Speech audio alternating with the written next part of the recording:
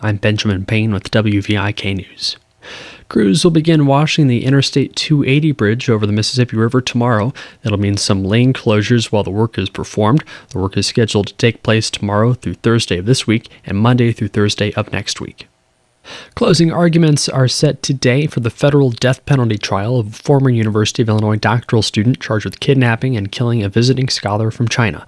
If jurors convict Brent Christensen, they must then decide whether he should be sentenced to death for beating Yingying Zhang to death with a baseball bat in 2017. Defense attorneys seeking to spare Christensen's life have admitted he did kill Zhang.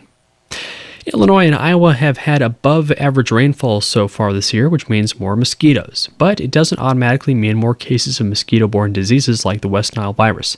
Medical entomologist Craig Stone with the Illinois Natural History Survey says West Nile is spread by the northern house mosquito.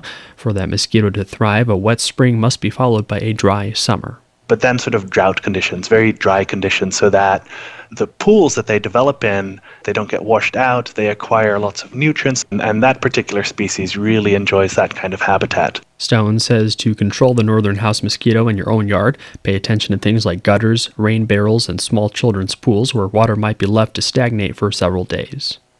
I'm Benjamin Payne, WVIK News.